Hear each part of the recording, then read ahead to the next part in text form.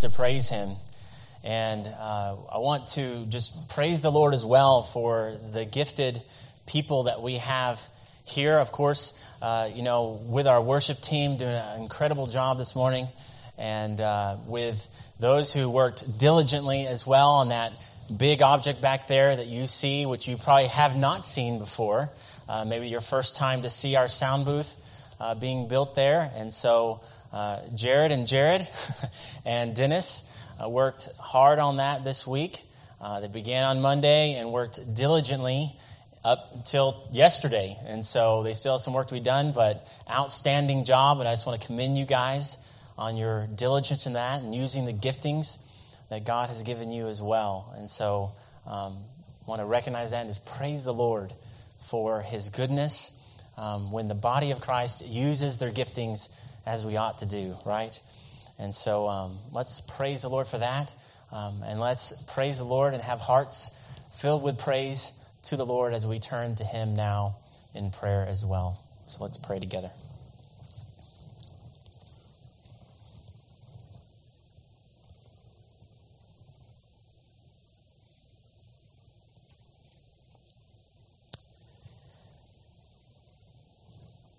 God, we come before you, the Lord, over all things.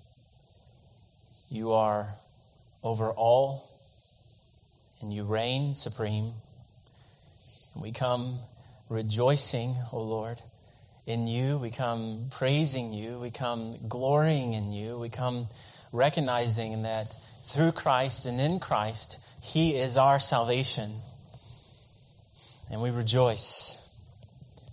We rejoice, Lord, in the blessing and the ways you have blessed our body with so many here, with those leading worship this morning, those who have worked diligently this week to work on this sound booth for your glory, that this would serve this body and those who may come and be with us in the future. And we just thank you, Father, for your goodness. And how beautiful it is even to see the giftings which you have equipped those in our body with, to see them being used and used for your kingdom. And so we thank you, Lord, and we praise you, Lord, for these things. We thank you that you are the God who is over all things, that you have made us, and we are to come this morning even, that you would be our vision.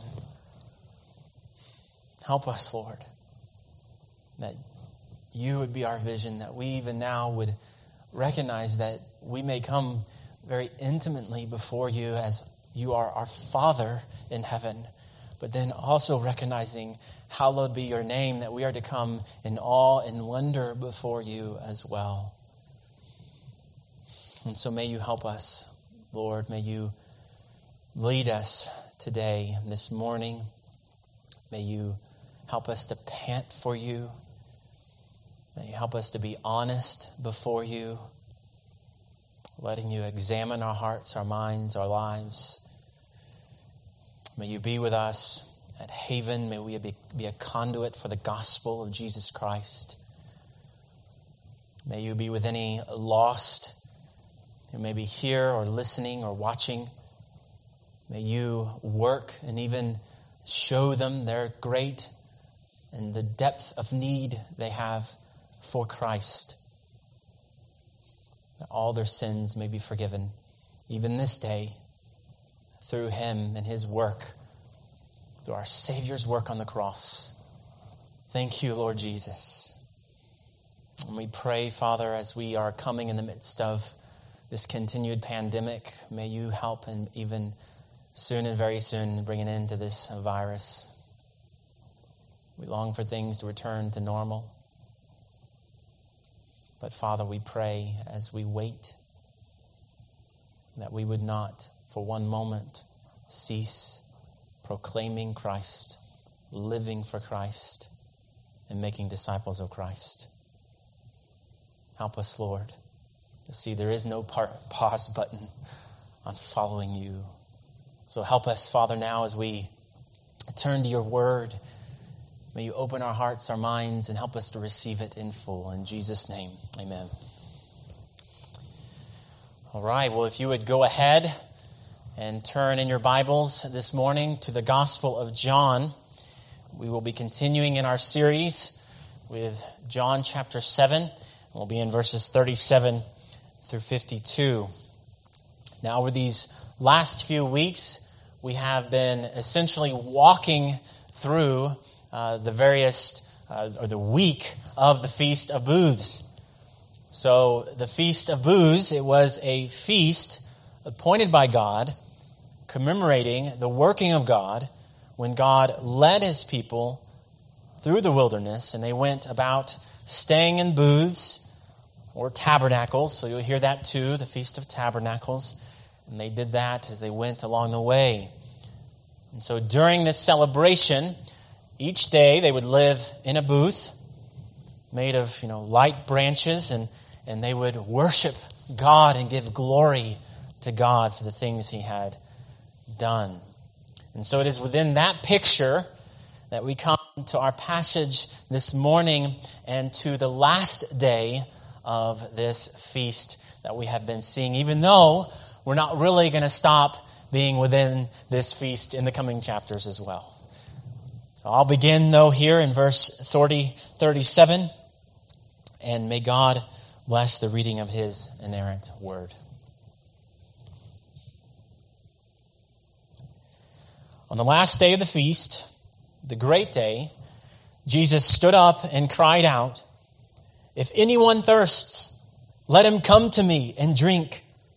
Whoever believes in me, as the scriptures have said, out of his heart will flow rivers of living water." Now this he said about the Spirit, whom those who believed in him were to receive. For as yet the Spirit had not been given, because Jesus was not yet glorified. When they heard these words, some of the people said, "This really is the prophet." And others said, "This is the Christ." But some said, "Is the Christ to come from Galilee?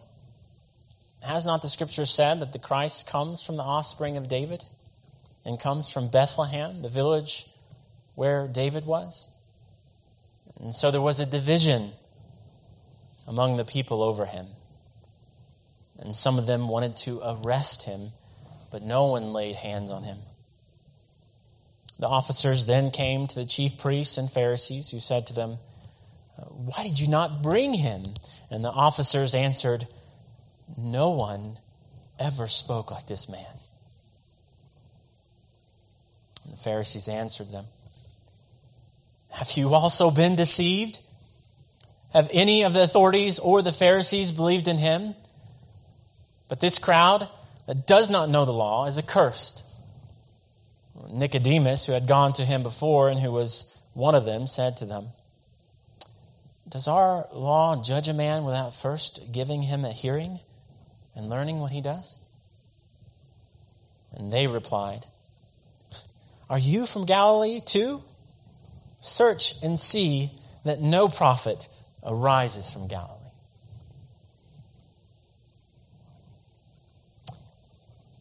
Now here, with these opening verses, immediately we are needing some clarification. So seemingly we saw rather straightforwardly here in verse 1 that this was the last day of the feast. However, there is, some question here about, which last day it means here. It may well have been referring to like the last day of the feast proper, or it may have been referring to the 8th day. So, which was it? Well, let's think through it a bit here. So, this will matter in a moment as we get into what Jesus is saying. Well, the 8th day was a bit different than the last official day of the feast. The 8th day, it was a solemn assembly, a holy convocation, as we see, and I'm not going to read these here, but in Leviticus 23 and Numbers 29, it talks about the 8th day there. So no work was to be done, and all variety of offerings were to be made. And so it was indeed, it was a great day, as this verse says here, which may give us then slightly more reason to believe that this was indeed the 8th day. Here, that is being talked about, which is also what they generally had come to see as the last day at this time in Jesus' day. So it being the 8th day makes what Jesus says here all the more incredible, all the more weighty, and all the more wonderful.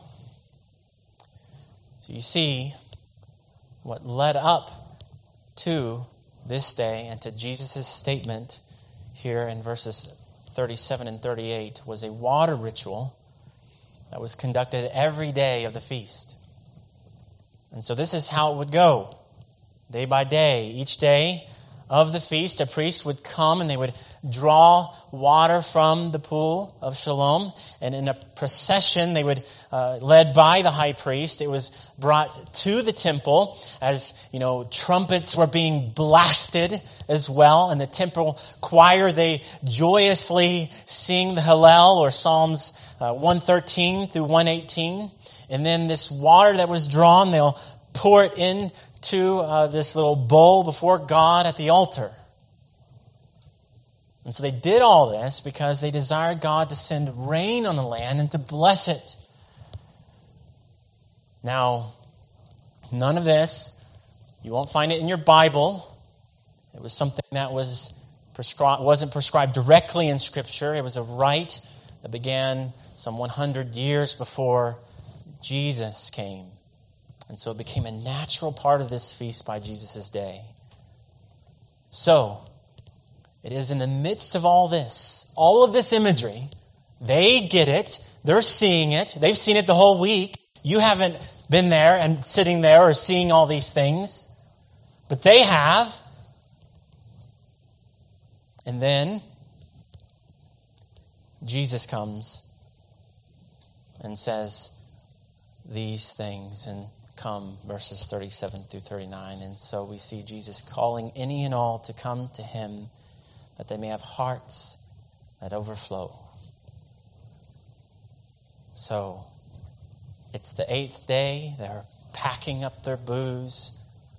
And while the feast has ended, and the water rite has also ended, Jesus then stands up before all, and he cries out, "If anyone thirsts, let him come to me and drink." All that's ended, but I continue. So no longer is Jesus telling a woman privately that he gives living water. He is heralding, though you see this feast and these waters end, here I am who has come to fulfill this feast and to give you water that never ends. So everyone and anyone, come and drink. And you can imagine everyone having seen all these things all week long, and then he comes and stands and proclaims this very publicly. They get exactly what he's saying. Probably with a bit of a gasp behind it. So if you want, then, taking Jesus' words and setting them before us, if you want your thirst to be satisfied, you want life, no other one will do. Nothing else will suffice. You must go to the source of this living water. And this water wasn't and isn't water that comes from you. It comes from Jesus. And here and right there, in the midst of that, is where we find an answer to thousands of questions, thousands of longings, thousands of wanderings we may go, and directions and paths we may take. They are answered, and the answer is found here with Jesus. Now you may say, I don't have those. I'm not wandering. I'm set where I am. Well, Yet this is where you and I have a thirst that is not so easily quenched by the mirage of satisfaction set before us by the world. And if you're honest, you know that too. You know that what the world is offering you is not really satisfying your soul.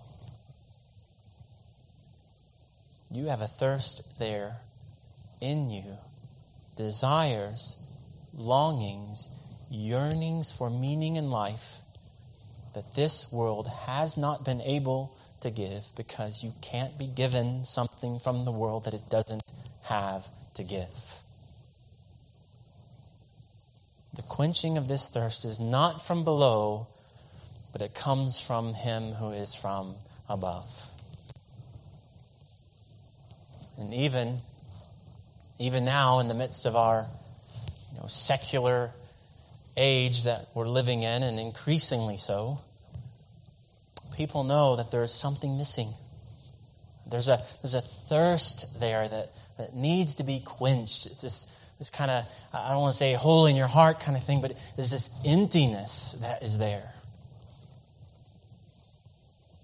And recently I read an opinion piece from The Guardian that kind of asked these kind of questions and set these questions sarcastically to kind of bring forth something new that companies are doing. And so the author wrote this: do you feel lost? Like your life has been drained of meaning and purpose? During your workday, do you wander from task to task in a daze, just waiting to be released from this painful monotony? Yeah, well, guess what? Your boss noticed, and now she's hired a spiritual consultant to help ease all these things. And that's right. Now there are companies that are actually hiring spiritual consultants because of this kind of thirst that people have that they don't know what to do with. So now, to fill something of this thirst, companies are beginning to hire these spiritual consultants to meet what is lacking from what people are getting from their work, getting from the world, and maybe not getting from the church either. And so in the midst of that, in the midst of this longing, and even the world, you see this thirst that they cannot deny. Would the church then, in light of such a thirst, cease being what it's called to be? Would it then cease preaching the only hope of the nations? The only hope in the midst of controversy, division, sin, elections, history's progression. Jesus Christ, would we cease preaching the only hope of the nations? Would the church cease pointing people to the source of true, lasting, everlasting satisfaction? And the answers cannot be found in the world, because the world was made for God and by God and for Christ and through Christ, for Christ. So it won't find it anywhere else. That means we have a task that we are to take up and preach His name to one and all. And so may we not be those who would cease doing just that. That yearning you have, that longing, it can't be met in food or entertainment or books or education or sex or anything but Christ. And so Jesus calls you and anyone and everyone who thirsts, come to me and drink, He says. And so, there is where life is found. And perhaps you are lost this morning. Perhaps you know that you have this thirst and you have no idea what to do. You found that the world isn't sufficient. It doesn't give what it promises it gives. And that's true time after time. Even as sin, you enjoy it, but then it comes back at you. And you find that the other end of it is a sword. Well, the answer is Christ. You need Jesus. He is the one that you're thirsting for. He is the one that you were made for. And it's through him and in him and by faith in him that you will be given life evermore. And out of your heart will flow rivers of living water. That is not a promise the world can give. Or you will have outside of clinging to the source of Jesus Christ. So flowing from Christ come these hearts that overflow, hearts from which flow rivers of living water then.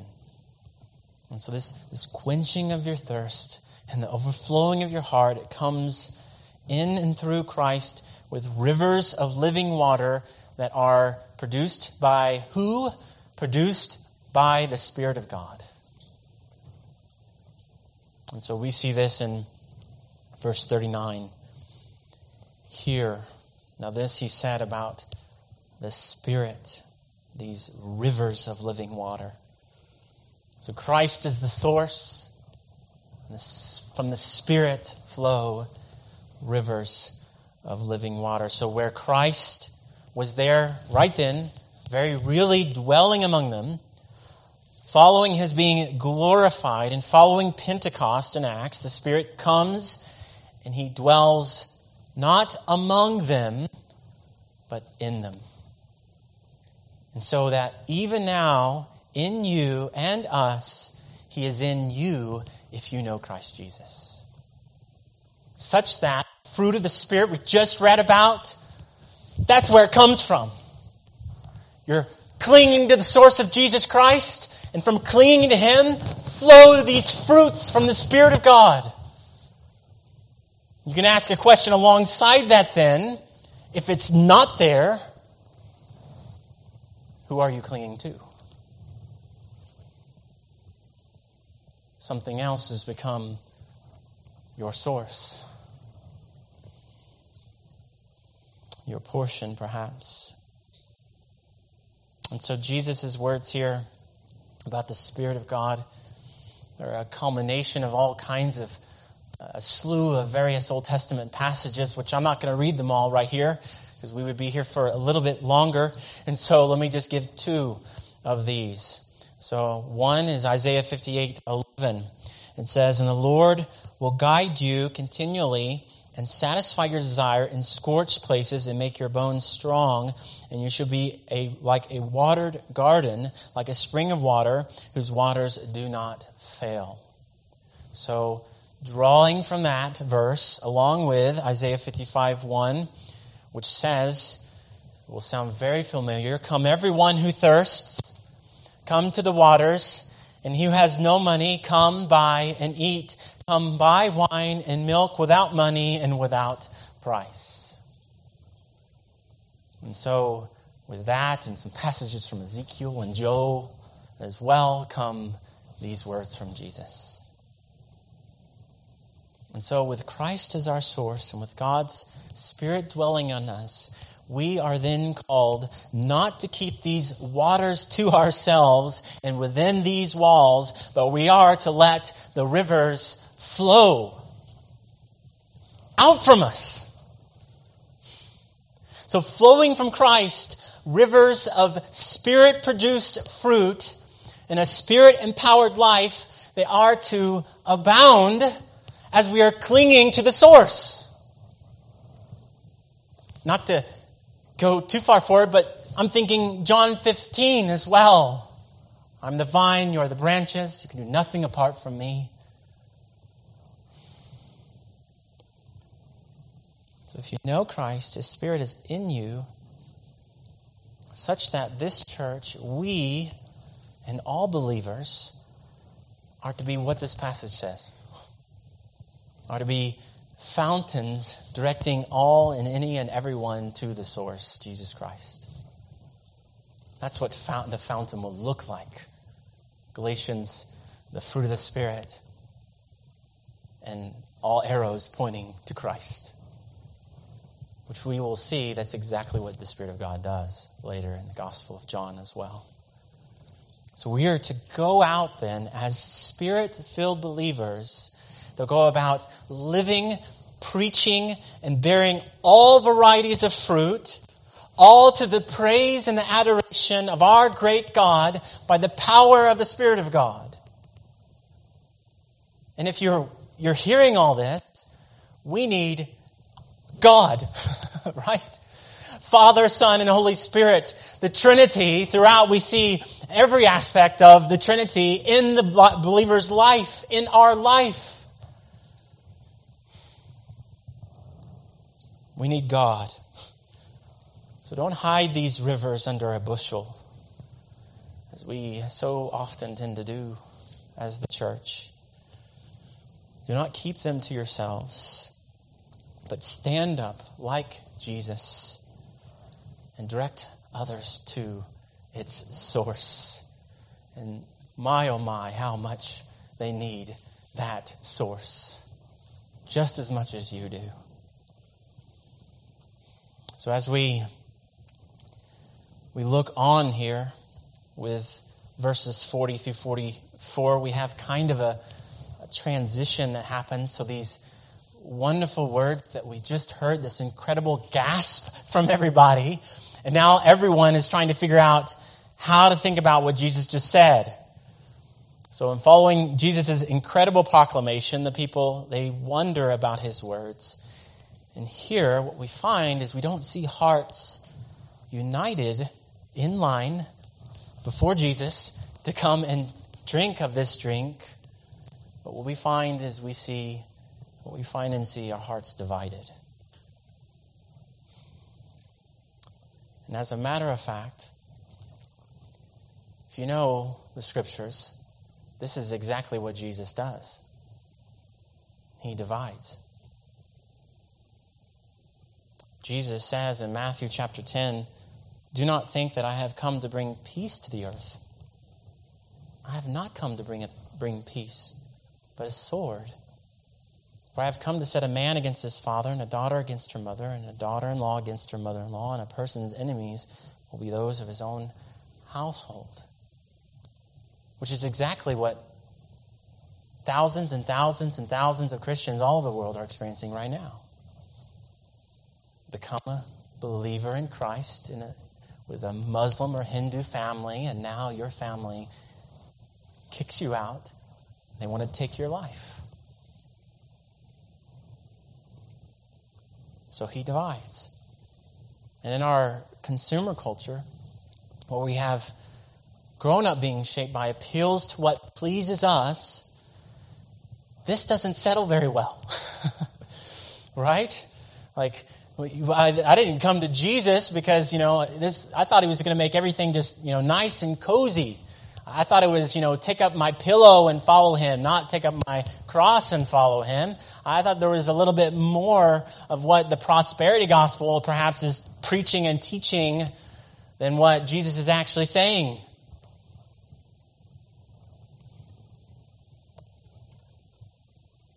So,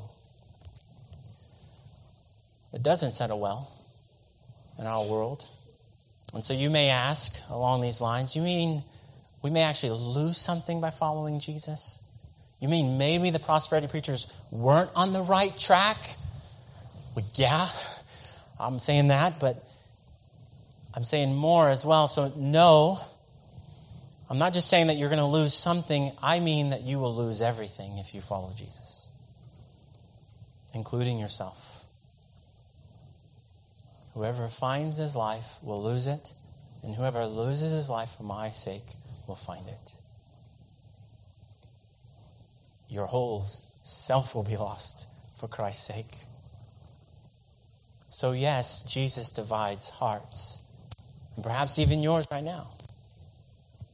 He's dividing your heart. These are things you just don't like it.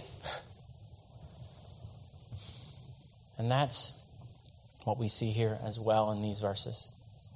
We see hearts divided.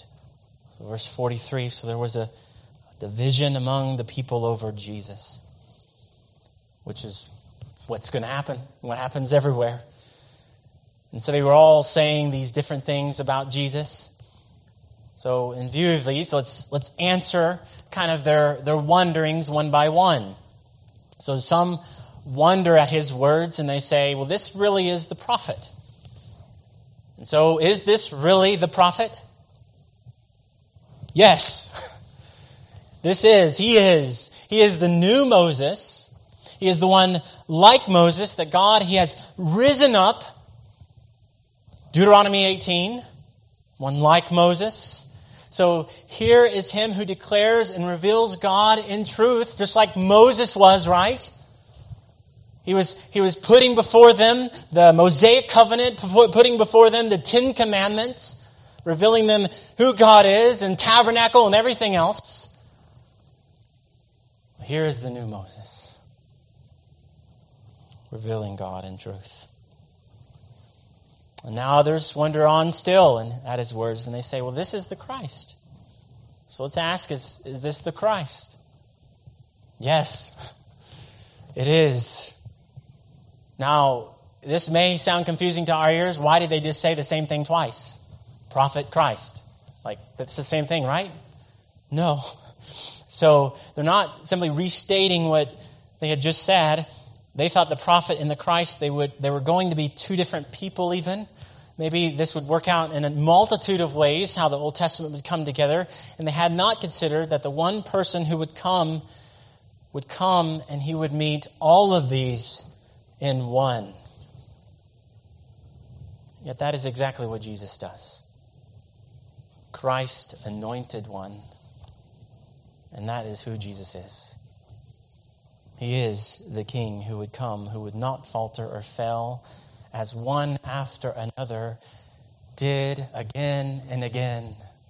The kings of Israel and Judah. Failure, failure, failure everywhere. But here is the one who will not fail or falter. So yes. And so others still wonder and they say, but he's from Galilee. And the scriptures say that the Christ will be an offspring of David and from Bethlehem. So is this the one? Is this him? Yes, it is. He fulfills the scriptures. He fulfills all of these things. Jesus lived in Galilee, but he was not born there. He is a descendant of David, born in Bethlehem. So the answers to their wonderings are yes, yes, yes. And so this leaves us then with this conclusion, that though people all around us may be divided over Jesus, may you not be. He is the one. We're not waiting for another. We're waiting for his return, yes, but we're not waiting for another. It is yes in him. So may you not be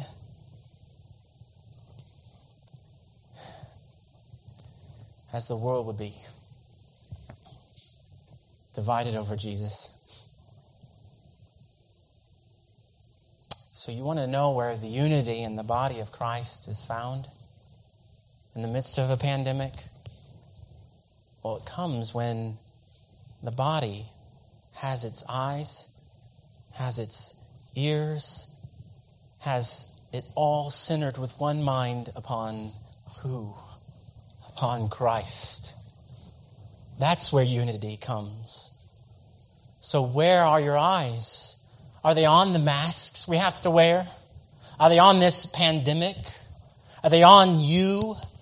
Are they on the candidate or that one, this one or that one? So church, as others divide over all variety of things, set your eyes on Christ. Let's keep looking to and keep doing what we've been called to do and preaching Christ. So yes, people will divide over Jesus in all variety of things, but we above all have reason to unite at any time, anywhere, whatever's going on politically, whatever's going on in the world, whatever sicknesses are coming, whatever earthquakes may be happening, we have reason to unite ever still. That's how anyone, anywhere unites in Jesus Christ. How you can have all people from all over the world in one place, and they're all united because of who? Because of Jesus. And it's the same way when we come to all these things that are pressing before us. It hasn't changed. Christ is our unity. It is in Christ by His Spirit that we remain united as division increases. It's not I follow Paul, I follow Apollos, I follow Cephas. It's may we all take up our crosses, deny ourselves, and together follow Christ. And how then they will see, the world will see and know us by our love for one another. They will see and we will see how the gospel will go out and how nations will be shaken as they have been in the past, and sinners will repent and believe the gospel. We're not forsaking the source. We're clinging to Him. Even as we differ on all variety of all these issues, we are united and are called to be united in Jesus Christ. So as people wonder and question, keep looking to Him and keep preaching Christ. They will wonder and they will question and they will divide over Jesus. But oh church, keep looking to Him and keep preaching Christ, and let this gospel go out in the world. Now here then, as we go in to the next verses here, there's also kind of another transition from now the people, and we basically go right in the middle and land right in the midst of the Sanhedrin in verses 45 through 52. So it is in the midst of this group of 71 members, made up of priests and elders and Pharisees, that the officers that were sent before, we saw that a while back. So verse 32, that was last week, they're now returning, and they come to report what they have to report, and the Pharisees are not, and this Sanhedrin, they are not happy at what they hear. So in the midst of this exchange, among them all, we don't see here hearts that come and they receive Jesus' words and His drink, but we see here hearts that are deceived. So we see the deceived hearts specifically of the religious leaders who think that everyone else is wrong. So the officers, they are coming in wonderment at Jesus' words. No one has spoken like this before. And then the Pharisees and religious leaders, they stamp over them. Oh, deceived. They have no idea what they're talking about. And then the crowds, these common people, that's how they saw them, as these common ignorant folk. They don't know anything. They don't know anything like we do, like the Pharisees do. And then, oh wait, Nicodemus. We just announced they don't know the law. The crowds don't know the law, but Nicodemus does, and he kind of throws a wrench in the whole boat, and he speaks up. Well, why did he have to do that?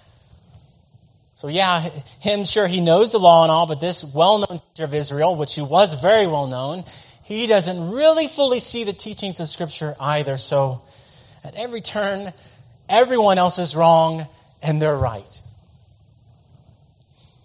And here's where we see a deep irony. While the officers are in wonder at Jesus and they don't bring Him in, and while the crowds are divided, and while Nicodemus asks a rather simple question, the religious leaders stamp over all of them. They don't get it. They don't see. And this is the irony. While they say others don't see, they are the ones that don't see. Irony. Even the officers are starting to see something there. You're like, wow, this guy has some things to say we've never heard before. And these guys, the religious leaders are like, no, you're the deceived one. And it turns all on its head. In the Gospel of John saying, no. It is actually the religious leaders who are the deceived ones.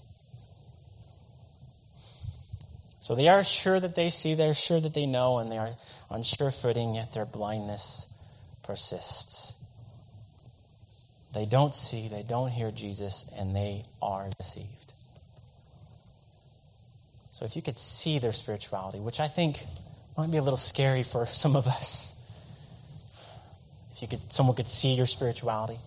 Now, caveat, if you know Christ, righteousness is what you have from bottom to top, declared righteous before God.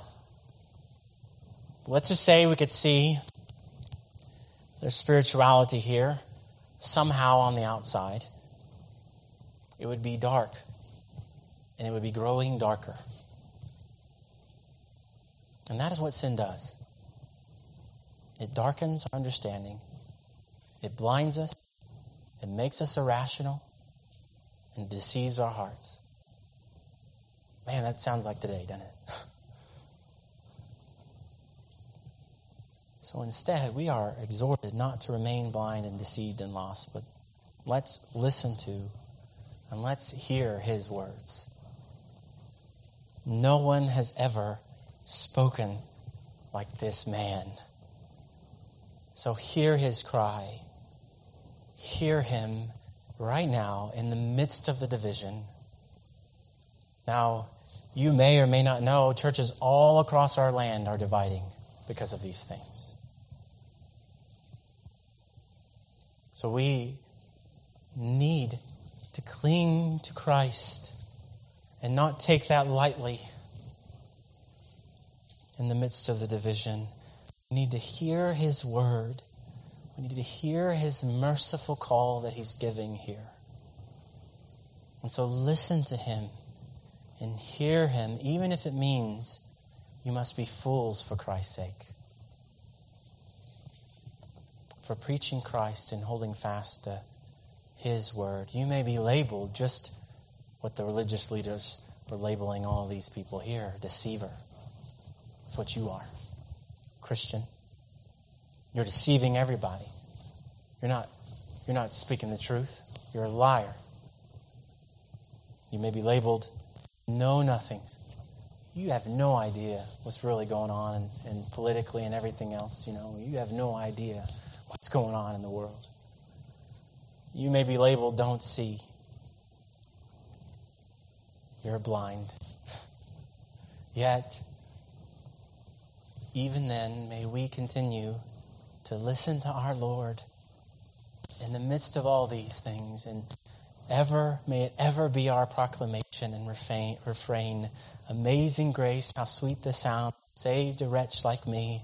I once was lost, but now am found, was blind, but now I see. So come to Christ, so live for Christ, so preach Christ, so listen to Christ. If anyone thirsts, let him come to me and drink. Whoever believes in me, as the scriptures say, out of his heart will flow rivers of living water. Amen. Let's pray.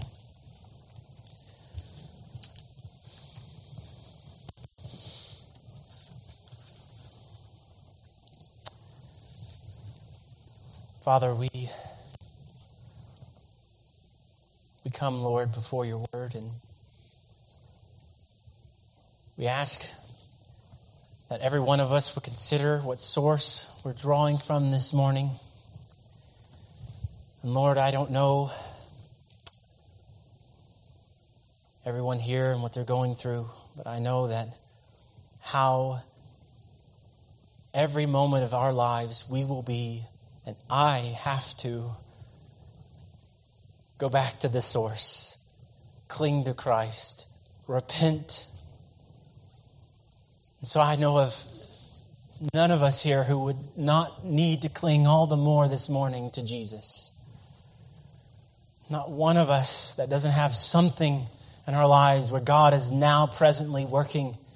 And He's saying, no, come and cling to my Son. I love you, you're mine. And come and return to my Son. And then there are those perhaps here who do not know Christ this morning. God is calling even now that they would come and drink any and all. If anyone thirsts, come and drink, He cries out to them. Believe. Turn away from your sin and yourself. Turn away from your way, from the world's way, and turn to Christ. So we ask, Father, that you would do that. And those today, this morning, helping them to see what Jesus has done on their behalf. They would believe and repent and trust in Christ. Father, may you help us, Lord, as we sing in response. May you help all of us examine our hearts as we ought to do before your word. May we not leave without doing that. May you help us, Father. We look to you. We thank you. We ask this in Jesus' name. Amen.